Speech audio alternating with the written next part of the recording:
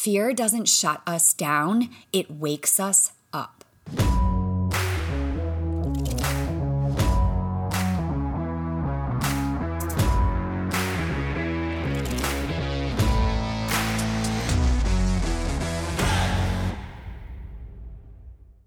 All right, what I wanted to talk about today is fear. And I feel like this has come up a fair share of times on the podcast. But today I wanted to just talk about something that I said or I heard or I pulled from somewhere, and it's in my brain and I have no idea who to accredit it to. Probably of the vein of Ed Mylett or those Ben Lionel hype videos that I watch on YouTube all the time on my way to class. But it's this concept of jumping. And so I really had the idea for this when I literally just taught an 8:15 class, and I said something at the end, and every now and then when I'm teaching, I say something and I'm like, where the frig did that come from? Like, where did that come from? Where was that in my subconscious? Where was that in my mind? Like, where does this come from? And what I said was basically, when you jump, the parachute is not going to open. And what I mean by that, and I'm not talking about jumping out of a plane in real life, I'm talking about theoretical situations in your life where you are standing on the edge of the cliff and you're too afraid to jump because you don't know what's going to happen next. You don't know what the next move is. You're not really too sure of yourself. You feel stuck. Should I do this? Do I have the right to do this? Am I worthy of this next step? Blah, blah, blah. Whatever bullshit narrative it is that's running through your head, here's the deal. That parachute may not open. And what I mean by that is it's not going to be a clear cruise down the other side of that mountain. You might have to pull your emergency parachute, and maybe that catches you. Maybe you catch a branch on the way down. Maybe an old friend swoops in with like a little puddle jumper plane and grabs you. But my point was, when I said this in class, like, it's not gonna go according to plan. Nothing ever does in this life. Or a lot of times there are divine interventions that actually steer us in the right direction, and we are so scared of those things because we're so full of fear and we're so attached to the outcome of what we think our life is supposed to look like that we don't sometimes like freak out when something derails us or pushes us off course because we think it's not for us. When in actuality, why can't I say that word? Why did I say that like that? When in actuality, it could be pointing us in a better direction. Like, if we're going to future trip, let's go somewhere we want to go. But yet our brain always plays out worst case scenarios. Isn't that crazy? And I say that often. It takes the same amount of energy to play out the worst case scenarios as it does to play out the best case scenarios. So why are we so prone to, like, let's play out the worst, the bad, the horrible, scary script when we can flip it and we can have like the rom-coms? Like, why am I playing Saw 8 in my head when I could be playing, How to Lose a Guy in 10 Days 2.0 or whatever it is? It's so interesting how our brains work when fear is in the driver's seat. And a lot of it makes sense, right? Because our brain is there to protect us. A lot of this is protecting us.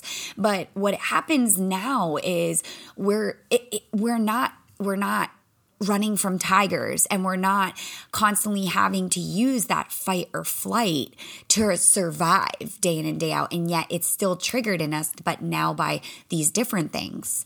And that fear-based kind of life that we are living is just no place to live. It is literally no place to live. And I'm not saying it's going to be perfect. I am not saying that you can live completely fear-free. I say that a lot. Like, being fearless doesn't mean that the fear itself doesn't exist. It just means it's there and I'm going to work with it. Yeah, that fear exists, but I'm going to step up to the plate. I'm going to do that thing that's scary. I'm going to lean into it. I'm going to get into the feels and the ickies and the stuckies and the scaries because I want that next level. I want that next best thing. I want that new job, that new house, that new partnership, whatever it is. It's like I have to lean into the scariness of it. Otherwise, I'm just going to stay stuck where I am. And if the stuck where you are is already your worst case scenario, then what the frig do you have to lose anyway? Like, think about that.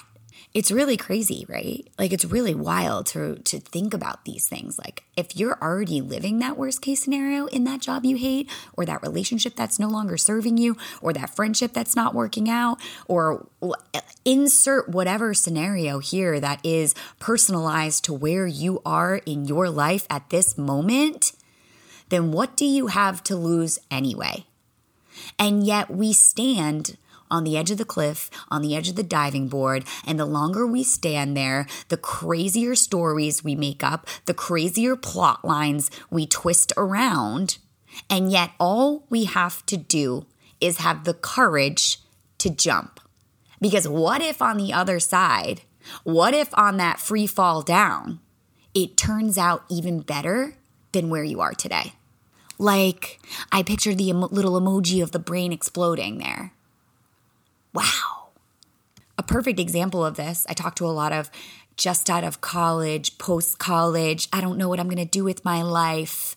That seems to be where I hang out. That's the swimming pool I hang out in. It's like, I think of it as like when you're ready, you want to dive under that rope that goes from the shallow end of the pool to the deep end of the pool, kind of. It's like, whoom, into life you go. That's just like where I marinate, or where people seek my thoughts, my guidance, my mindset, whatever it is. And here's the thing. You're going to take a job. This is crazy, right? The job you take out of college is not going to be the job you have for the rest of your life. What? The job that you most likely take right out of college, I promise you, probably like 99.999999999% of the time will not be the job you stay in for the rest of your life. And yet we're putting so much pressure on ourselves to get the perfect fit right out the gate, like the perfect fit right out of college, when you don't even know who the fuck you are yet. Like, what? That's a lot of pressure to be putting on yourself. Like, plot twist, you're not going to get it right. You're probably not going to like that first job you have. It's probably just going to teach you your non-negotiables for the next job you accept. And then that one's going to teach you your non-negotiables for the next job and the next job. And it goes along like that until you finally get some form of what it looks like to have all your quote unquote non-negotiables and things that you most desire and crave, and what you will and will not accept. When all those things are met, you're going to be way further down the line. It's not going to happen like overnight, right out of college. I'm going to get it right on the first try. That does not exist. It straight up doesn't exist. Period. Full stop. Not happening. So if you're standing at the edge of the cliff or the edge of the diving board and you are too scared to jump, and you already know that you're going to belly flop, or you're not going to be able to do that perfect pike dive or whatever cool thing it is, and your parachute's not going to open, you're going to have to figure it out. Does that take a little bit of pressure off of you? And then the question comes down to, are you still willing to jump? Because that is really where courage and bravery comes in. And that is a secret sauce. That's a secret sauce right there. It's the flexibility to keep trying, to not take it so seriously, to know that this might not be your end game and the end goal for you doesn't look like this next step. But taking that next step is what's going to get you further and further and further, instead of just staying where you are and spinning your wheels and playing that stuck, that woe is me, that I can't card, or I don't know what to do card. You know what to do. A lot of us know what to do innately. It's just we don't do what we innately know is the best or the next best thing for us. And the only reason that is because of fear. The only reason that exists is because we are scared shitless to do that next thing. But everything we want in this one beautiful life is on the other side of fear. So when we can figure out how to rewire our brain and kind of become the masters of what records are being played between our right ear and our left ear, And knowing that that fear, those jitteries, the chaos, it's all going to be there. It's not like you wake up one day and you're like, I am fearless. I don't feel anything. Like I feel nothing. No, being fearless is like, that thing is there. The giant is there. The monster is there, but you're willing to fight. You're willing to keep going. You're willing to keep trying. You're willing to fall down. You're willing to get your face dirty. You're willing to get a little bloody on the battlefield and keep going. That's it. That's the secret sauce. That's one of the best lessons you can learn in life is just keep going. Keep going. Keep staying at it. It's gonna happen. It will happen, whether you have to take 10 jobs to figure out what your non-negotiables are and what you will accept and what you won't accept. You just have to keep going. And so really, how do you overcome that fear of standing at the edge and being like, holy shit, I gotta jump? Just ask yourself what the next logical step is. What's the next right thing? What's the next thing I can do in this moment to start to get myself to that next best version of me, that next thing, that next big phase, that next whatever it is for you? You decide, and then you simply jump. I truly hope this little tidbit helped you out today, that it inspires you to action, because that's what we're all about here. And yeah, may you always be joyful, loving, and above all else, fearless. You mean to tell me there was an extra scene at the end of the credits like we were in an Avengers movie? Yes.